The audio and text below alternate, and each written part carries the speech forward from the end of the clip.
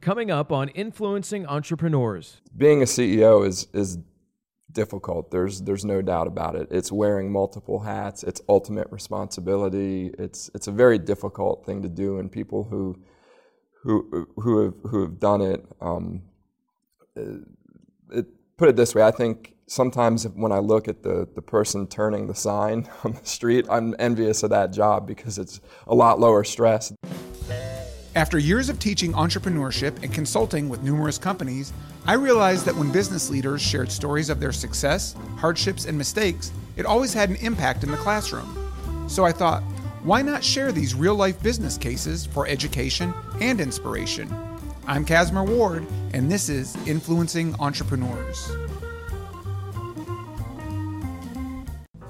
On today's episode, we speak with John Epsey of Lobby CRE.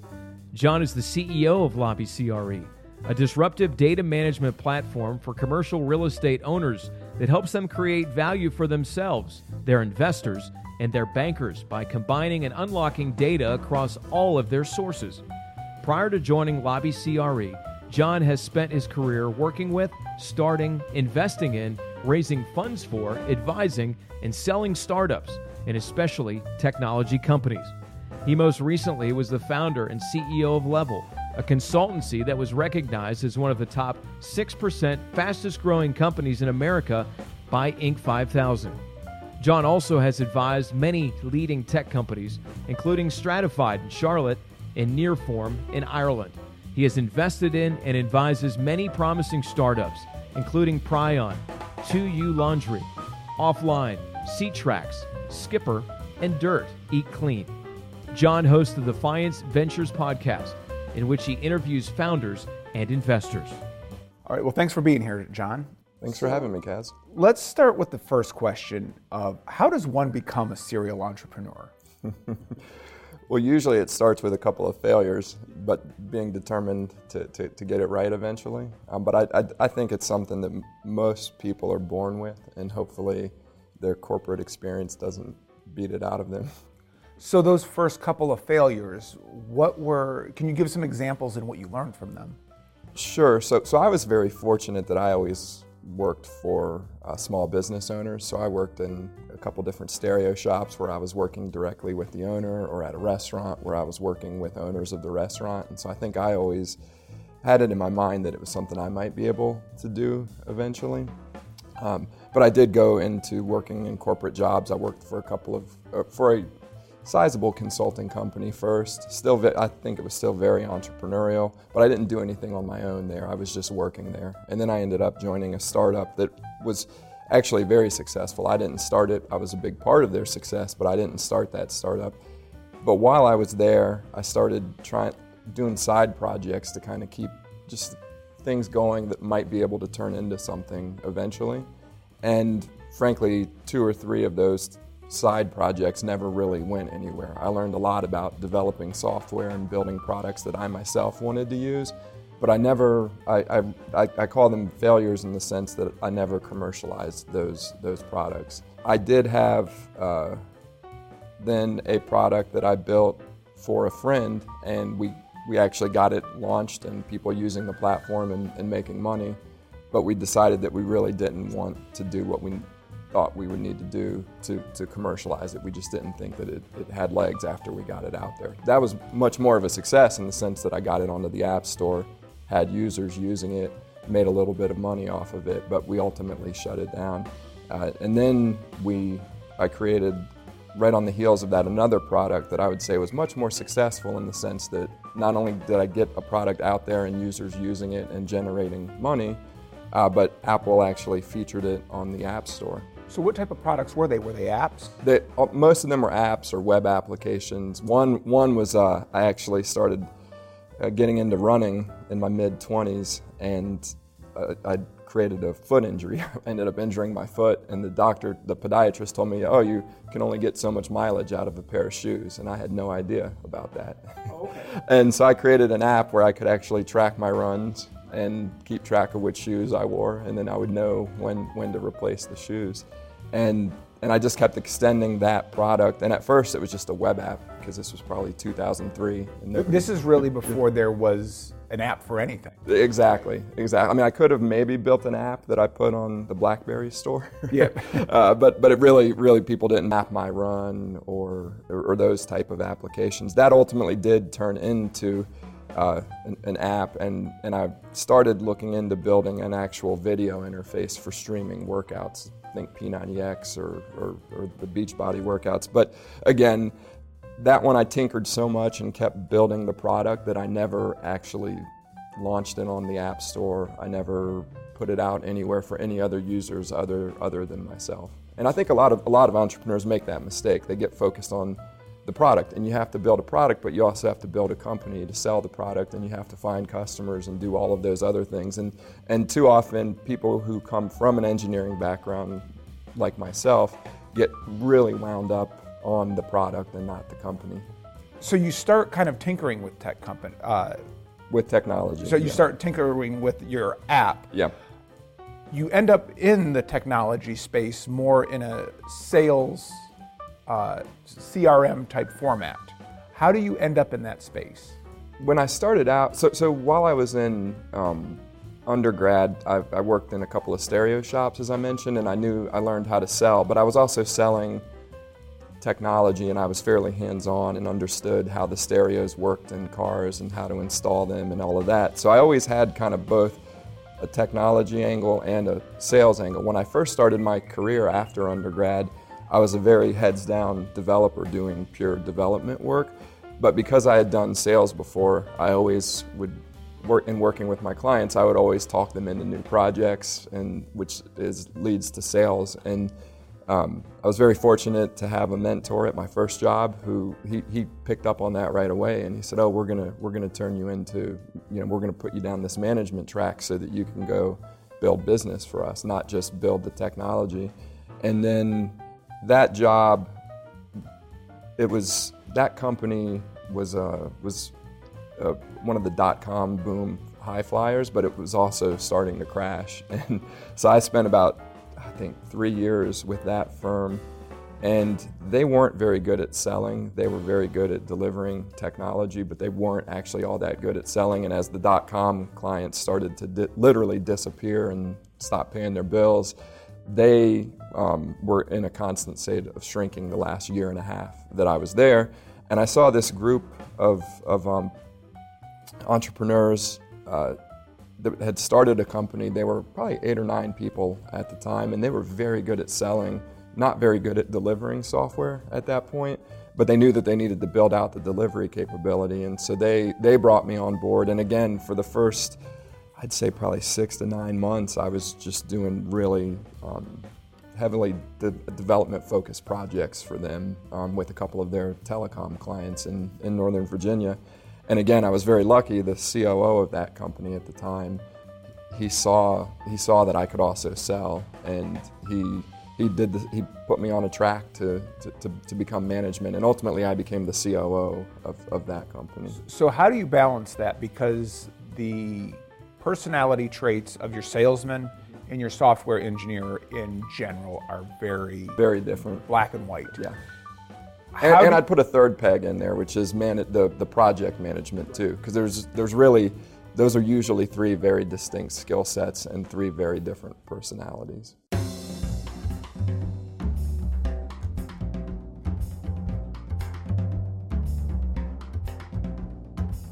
What does that do to you as a manager? Because there's a little bit of an identity crisis, because the engineers usually don't like the sales guys and the sales guys don't. You're both, so you're kind of the best of both worlds and the worst of both. Exactly, yeah, jack of all trades, master of none, right? Yeah. So there are people who have these personality traits. There were probably 6 or 7 of us ultimately in that company. By the time we ended up selling it to Red Hat, I'd say there were 6 or 7 of us who kind of straddled the line between salesmanship, management and leadership, and technical development. But there's no doubt that this is every engineer's nightmare, is that I'm good because I'm an engineer and I have these engineering skills, but they fade pretty quickly. And if I get too wound up around the sales side or the management side, I'm not going to have that engineering talent anymore to fall back on.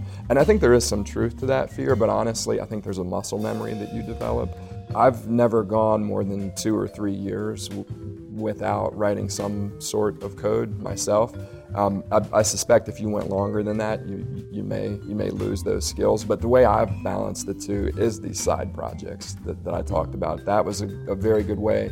As I was selling and building out a new office here in the Carolinas for that company, I wasn't doing any development for our clients. So it was a very nice release for me to come home and spend 2 hours, or come back to a hotel and spend 2 hours developing code and learning coding and that sort of thing. So that's why I think also I never really productized that first product, because in many ways it was just a way for me to learn new technology stacks in a way that I wasn't able to as part of my career progression. It was a workout. Yeah, it was a workout, exactly.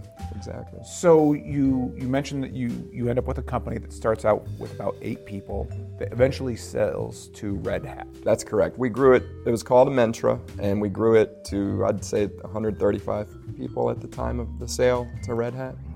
So at some point along the way, being early on, I'm sure there's some equity play to where you become part owner within this company. There was, and in that particular case, there was no equity upon joining the team. It was just something that after I had been there for a year and knew that I was adding value, I approached the owners and said, hey, I'd really like to have some equity in this. So let's talk about that approach for a second, because a lot of people want to get in on the ground floor. And there's also this understanding your first few hires, oh, I'm coming in as the file clerk, so I should be getting equity. And you hear stories of it that it works, but what are some misconceptions where people are assuming equity off the bat that it's just a falsehood? Well, first of all, equity is a finite resource, especially in a privately traded company. Once you get to bigger publicly traded companies, they can print stock all day. My experience has been that most people who join companies don't really appreciate and value that equity. I've seen people where at a later company that I started that I'm sure we'll talk about, we gave them equity. The equity's, in my mind, probably worth $1 million, $1.5 million after 2 or 3 years of working, and they're coming to me asking for a $10,000 raise and saying that they're underpaid. And I say, well, this clearly isn't, and I get it, you can't necessarily put food on the table right. with this equity that's locked up in a privately held company. But again, and that's an extreme example, but there's even lesser examples where we gave equity to people and they didn't really value it the right way. And in retrospect, in many of those cases, I would have rather held on to that equity myself or used it to incentivize people who did value the equity. How would we educate employees that are getting equity? Because it is frustrating, because we want to take it straight to the bank. Yes. How could you persuade me that equity has value? Well, and that's just it. I look at those cases not as something's wrong with the person who has the equity. It's me. It's on me as a leader and the other members of the leadership team to be more transparent in terms of what we think the value of the company is, and for them to understand what we're building. And I think that's something that I started doing more of once I started to realize that people weren't really valuing the equity. I don't know if there may also be a more technocratic approach to go with it, which is a lot of people don't understand what an option is, what a strike price is on an option. They don't understand what a profit interest or an economic interest is. They don't understand how companies are valued. They don't understand the accounting behind it. And I think if we educated people a little bit more on how those things work, they may have a better appreciation for what the real value of the equity is. But let's be honest, it's complicated. And when you look at an equity plan and then the grant documents, they're written in lawyer speak, and they're very hard to parse if you don't know what you're looking at, if you don't have any experience with it. And I think all of those kind of combine, and then people see their neighbor who isn't getting any equity but is on the fast track at a bank and getting big raises and big bonuses, and they start to think, oh, well, is this really worth it? Because it is a very deferred thing. The value of that equity, I mean, I joined Amentra in 2003, and our liquidity event was in 2008. So for those 5 years, Right. it was worth nothing to me in real terms. And so I think it is hard for people to think that far ahead. And it's not guaranteed that it's going to happen. That Amentra could very easily not have sold, and then the equity might have been worthless, frankly. And it's Amentra? Amentra, that's correct. So I'm employee number 8 or 9 at Amentra, and you give me stock options. And you're right, my friends are at the banks and in healthcare, and they're getting huge bonuses. When will I start seeing that deferred compensation in my pocket? And that's a conversation I'm sure you have. Sure, and the reality is in most tech startups, and most startups in general, it's going to be a liquidity event, an exit of some sort. And that's typically what I've seen in most of the equity plans that I've been involved with or looked at is they call it a change of control event, and that's going to be some percentage of ownership or some percentage of the company being sold to investors. The reality is, if a private equity firm comes in, and that was an outcome that we almost pursued at Amentra rather than selling to Red Hat, and most of the deals that we looked at from private equity, they were going to buy some percentage of the company, a controlling interest, maybe a non-controlling interest. That would trigger a change of control event by the way the plans are written. The reality is, with a lot of private equity investments, they want some percentage of the money to go into the pockets of the people running the company, and they want some percentage to go onto the balance sheet so that you can grow the business. And so a private equity event will create some liquidity for the owners to some extent, but it's really on a buyout. Now, realistically, there is a chance in some companies where they start paying distributions rather than sell the company. And as an owner, you may or may, depending on the way that equity is structured, you may or may not participate in those distributions. I think that for most people, if distributions were paid and were a reasonable amount of income for them, they'd be very happy with that outcome, but it just doesn't happen that often. Usually there's a better way to use that money to grow the business and to create wealth through investing in the business. So most companies I've been around don't end up paying distributions.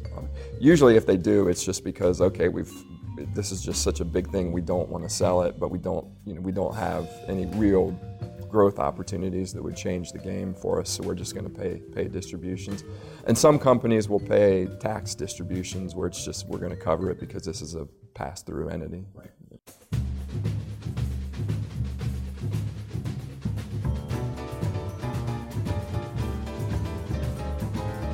So kind of recapping, we've got to educate the partners we bring on and what the valuation actually is.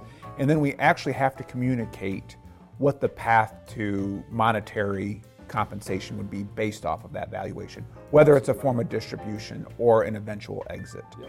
And you can see where the confusion comes from. Absolutely. Well, and then there's the flip side, which is, and it's interesting because if you do get them wound up about the valuation and excited about it, and then buyers come knocking at your door and you don't think it's the right time to sell, I've seen that too, where people are like, oh, we need to sell right now because look at all this money that we could get from this. Right. So Amentra, they eventually exit, they sell to Red Hat. You amass some form of wealth from the transaction. So you're done, you've been retired since the 2000s? Yeah. So it wasn't the kind of money where I could just walk away and never work again, but it was the kind of money where I could do whatever I wanted, or I had a lot more flexibility in terms of what I wanted to do. And yeah, I could have probably, maybe if I wanted to move to Jamaica, and I probably could have retired on it, but for me, it really wasn't about the money, and for me, I didn't feel like I had done everything I wanted to do at Amentra. I was 31, 32 years old at the time, full of energy, a lot of ideas, had started making a lot of connections. It's interesting as you go through an exit, especially to a company like Red Hat, you just meet a lot of really interesting people who open a lot of doors for you.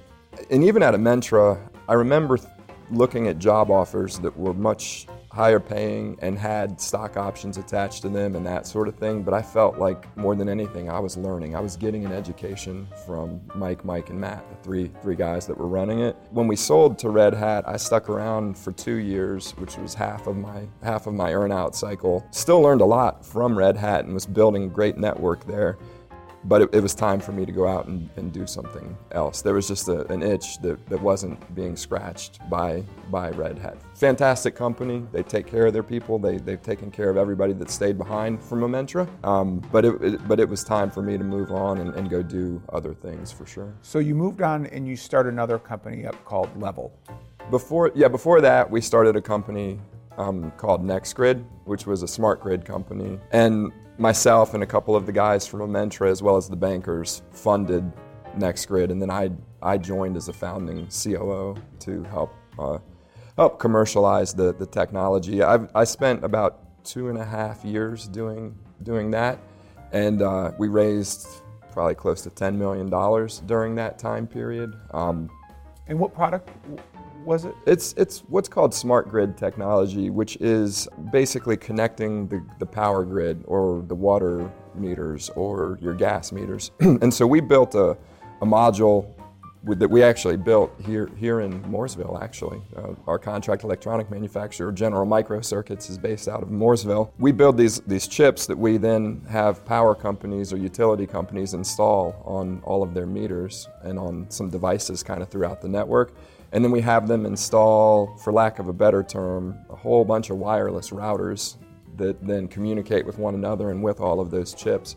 And so it allows the power companies to respond in real time. So they can see, oh, we just brought a new neighborhood on, or the demographics of this neighborhood have changed. We can see that the power consumption, we didn't build the right grid for it. And they can see that in real time through a web portal. Whereas without this type of system, they're driving by once a month and reading the meters. And so when you are only reading a meter once a month, you can generate a bill, but that's about all you can really do with that. But you can imagine that if you're starting to get a read every 3 minutes or every 30 seconds or even every 15 minutes to earn some sweat equity, that just would not have been a possibility without the exit event, the liquidity event at Momentra. You get bored, you move on to Level. And how does that come to be? Well, so Level started when I had an idea for a credit card app that I wanted to build, actually. And I met up with a longtime banker who had a very, very strong background in payments and technology. And we built the product, and we called it Reward Summit. And it was an app. We got it featured on the App Store. We learned a lot about user experience and building modern web applications that are native to the cloud. But we never really figured out how to make money with that. And so we created a consulting company called Latta Partners. Latta is a name that's on a whole bunch of buildings here in town. And we had a contract lined up to do some consulting, and we needed a name of a company. So we took the name Latta Partners. And Chris and I would go deliver software or architecture reviews for big companies on behalf of a couple of different software companies, Red Hat being one, Pivotal and VMware and EMC being the other vendors. And it was nice because they would we'd go in and do a week or 2 weeks of consulting for companies like McDonald's or JP Morgan or State Farm, Gallo, and we could generate enough cash to keep the lights on for the Reward Summit product that we had built. At some point we started hiring people because we weren't spending any time on the product. And as luck would have it, we never spent time on the product. We were never able to hire enough people to get ahead of the workload that we had on the consulting, so we eventually shut the product down and focus 100%. We brought on Matt Ernst, who was the founder of Momentra that I've mentioned, and he was also an investor in NextGrid. And Matt and I were talking one day, and I said, I've got this consulting company, and it's getting out of control. We started it just to kind of funnel money into the development of our product, and we've never done it, never been able to do that, but we've now got 12 people, and we've done $1 million in revenue in our first year. And so Matt took a look, and he said, he looked at our numbers, he and I sat down and talked, he met Chris, the three of us talked, And then he met our team, he talked to a couple of our customers. He said, I think you're onto something here. I think this could be a lot bigger than what we did with Amentra. I'd like to put some money into it. I'd like to join as an operating partner, not a full-time role, but really roll my sleeves up and help you guys rebrand. And I think that we could grow this thing really fast. And so that's when we rebranded to Level. And it worked really well. We ended up doing $4 million in our second year of existence. And at the end of our second year, we were now 40 people. And we were really, at that point, geared up to go on to bigger and better things for sure. So now is it Level forever? Are you done with Level? Or? Yeah, so it's interesting because we ended up growing Level to about $36 million in revenue in 2018. And by the end of 2018, I mean, that's an incredible run to go from 0 to 36 million in really 5 years. We were the top 6% fastest growing company in America as ranked by the Inc. 5000. We started to look at a couple of things that we thought we wanted to do. I had one vision for where I wanted to take the company, and Matt and Chris had a very different vision. And it really came to a head. We were looking at doing an acquisition. We were looking at some international expansion, and it just got to a point where the visions were so divergent that we knew that we needed to part ways. And so I stepped down as CEO in September of last year, and then Chris took over as the CEO, and Matt got a lot more involved in the company. And they've since executed, I'd say, almost flawlessly on the strategy that they wanted to execute on. And the company looks very different in some ways than it did when I was running it. I'm still a shareholder in it. I still follow everything that they do on Twitter and LinkedIn. I still talk to Matt and Chris pretty regularly. But it's definitely, I can definitely see with what they've done that it was a very, very different vision than what my vision was for the company at that point.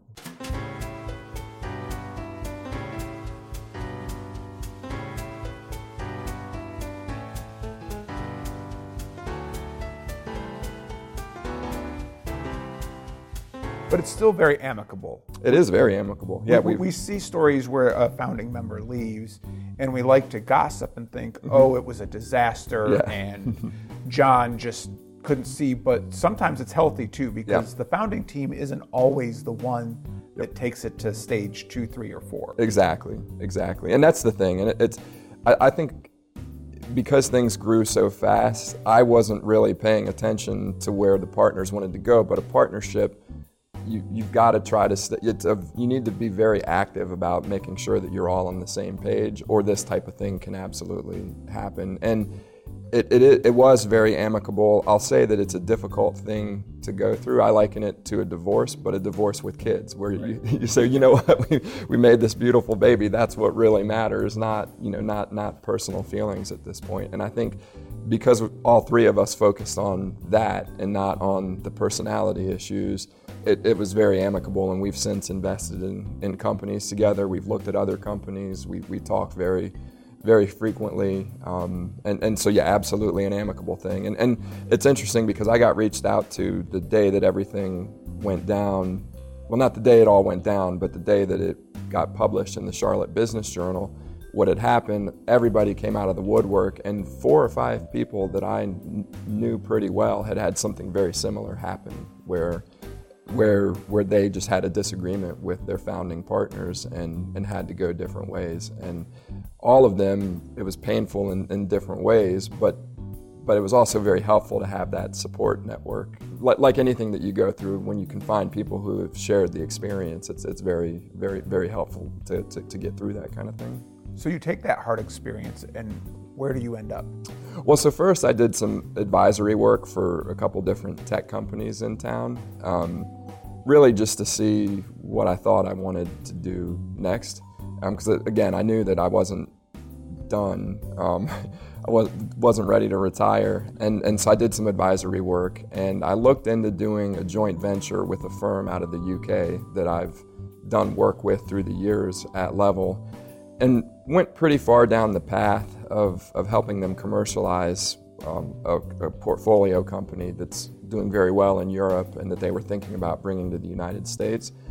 That didn't end up working out for a variety of reasons. The idea behind that, I had talked to a longtime customer of Levels, a guy by the name of Rob Finlay, who owns several software and real estate companies and has done very well in commercial real estate. And once the thing with the UK wasn't working out, and it was clear that I wasn't going to go that route, he said, "Hey, I've built this product and I want someone to come run it for me. So let's do kind of what you were talking about doing with the British company."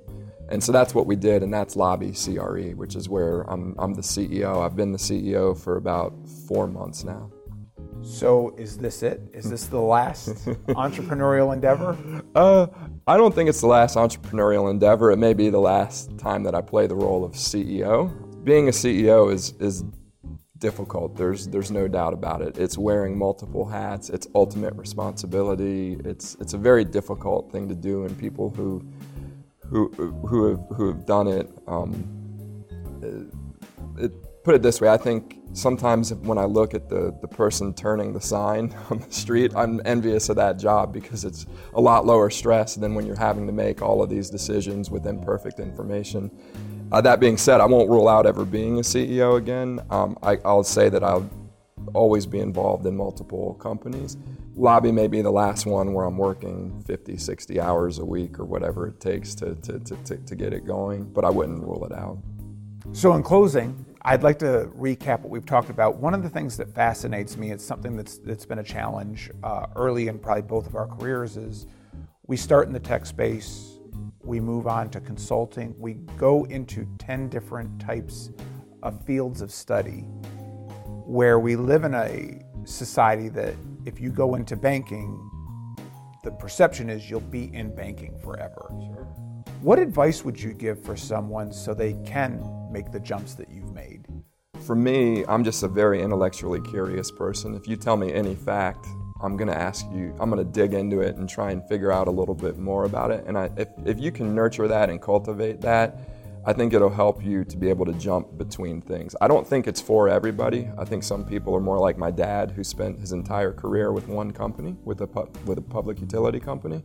There are definitely personalities that prefer that. But if somebody wants to be able to kind of move in and out of industries, number one, I think getting into consulting is a great idea because it just gives you exposure to lots and lots of different companies and industries. But I also think just getting in tune with that inner intellectual curiosity and applying that to industries, but also to job functions. I think, although I like engineering and I like accounting and I like finance, I think if I did any one of those and nothing but those, it would probably drive me crazy. I think it's good if you can, and not that you need to be able to check all of those boxes, but I think being able to check multiple boxes is going to pay off for a lot of people in terms of a rewarding career, whether they're an entrepreneur or not. I think just being able to wear multiple hats makes for better business people in general. But it's the same thing. That it's that intellectual curiosity. You know, what does that mean? What's a debit? What's a credit? Or where does that intellectual curiosity lead you for the passion project you've yet to do? I've thought a lot about that. I think that I'm really into health and fitness. Over the past 6 or 7 years, I plateaued in terms of metabolism and started gaining weight and feeling unhealthy, and I was able to heal myself through a good diet and through intermittent fasting and through high intensity interval training. So my guess is at some point I come back to that health and fitness or health and wellness theme. I don't know exactly what that entails. I have invested in one company that's a healthy food concept, Dirt, Eat Clean. It's I mentioned Matt from Amentra and Chris. Matt started it, and then Chris and I have both invested in it, and it's a wonderful healthy living concept, kind of farm to counter. There's also a keto paleo bar that's been developed here in Charlotte called Next Bar, and I've invested in that. So my guess is that there's something, whether it's supplements or a gym concept or something along those lines. At some point, I'll probably get a little deeper than a couple of passive investments like what I've done in the space. All right. So kind of in sum up, healthy brain, healthy heart. Exactly. All right. Well, thank you so much for being here today. Yeah, thanks, Cass. Thank you so much for having me. I hope this is helpful for your students. All right. Yeah, and we'll your website's provided below, so if anyone wants to find out more, we'll have it on the screen. Excellent. Thank you. Thanks. Okay.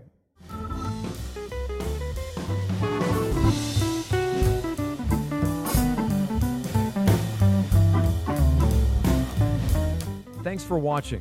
Make sure to subscribe to our YouTube channel at youtube.com/Nexity Education or visit influencingentrepreneurs.com to catch up on previous episodes with Casimir Ward.